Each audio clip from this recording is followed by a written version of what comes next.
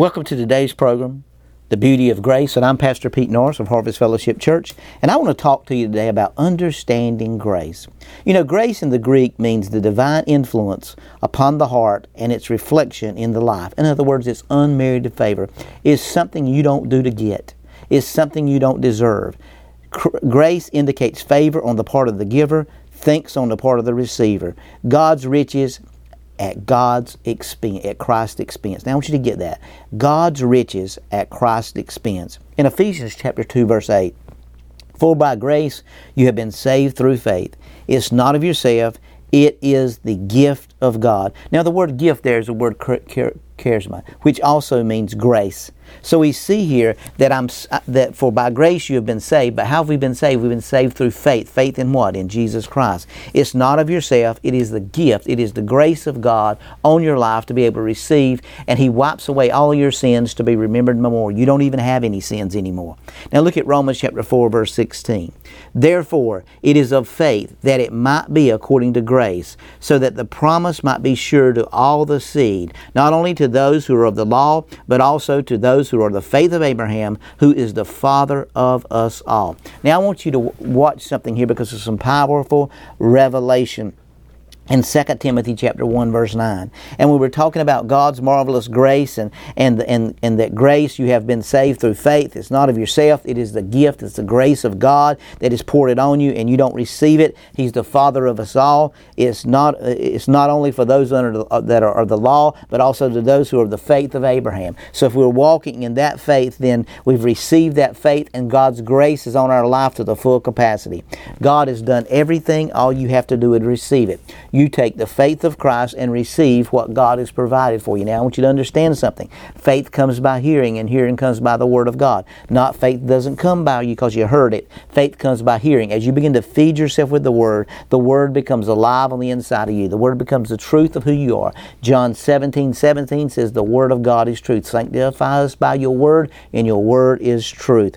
Now in 2 Timothy chapter 1, verse 9, "Who has saved us, called us with a holy calling, not according to our works, but according to His own purpose and grace, which was given to us in Christ Jesus," when? Before time began. So we see here that we were saved us. He had called us with a holy calling, not according to our works, but according to His own purpose and grace, which was given to us in Christ Jesus before, not the world began, but before time began. So we see here that we were called or saved with a holy calling, not according to our works, not based on what we do wrong, but according to His own purpose and His grace, which was given to us in Christ Jesus before time began.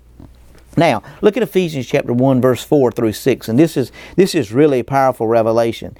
"Just as He chose us in Him before the foundation of the world, that we should be holy and without blame before Him in love."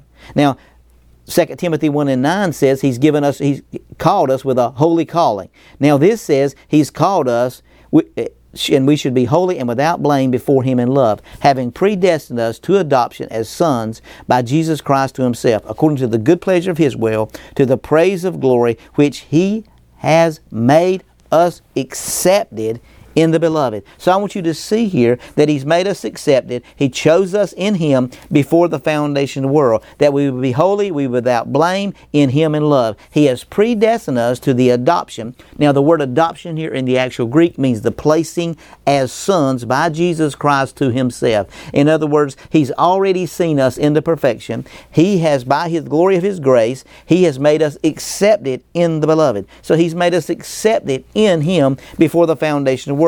So He had saved us and He called us with a holy calling, not according to our works, but according to His own purpose and grace, which was given to us in Christ Jesus before time began. So we see here that He's chosen us in Him, He's called us in Him, He's saved us in Him, and He's given us Jesus Christ in Him, and He's given us with a holy calling before time began. Now, look at Ephesians chapter 1, verse 10. That's right after Ephesians chapter 1 through 6.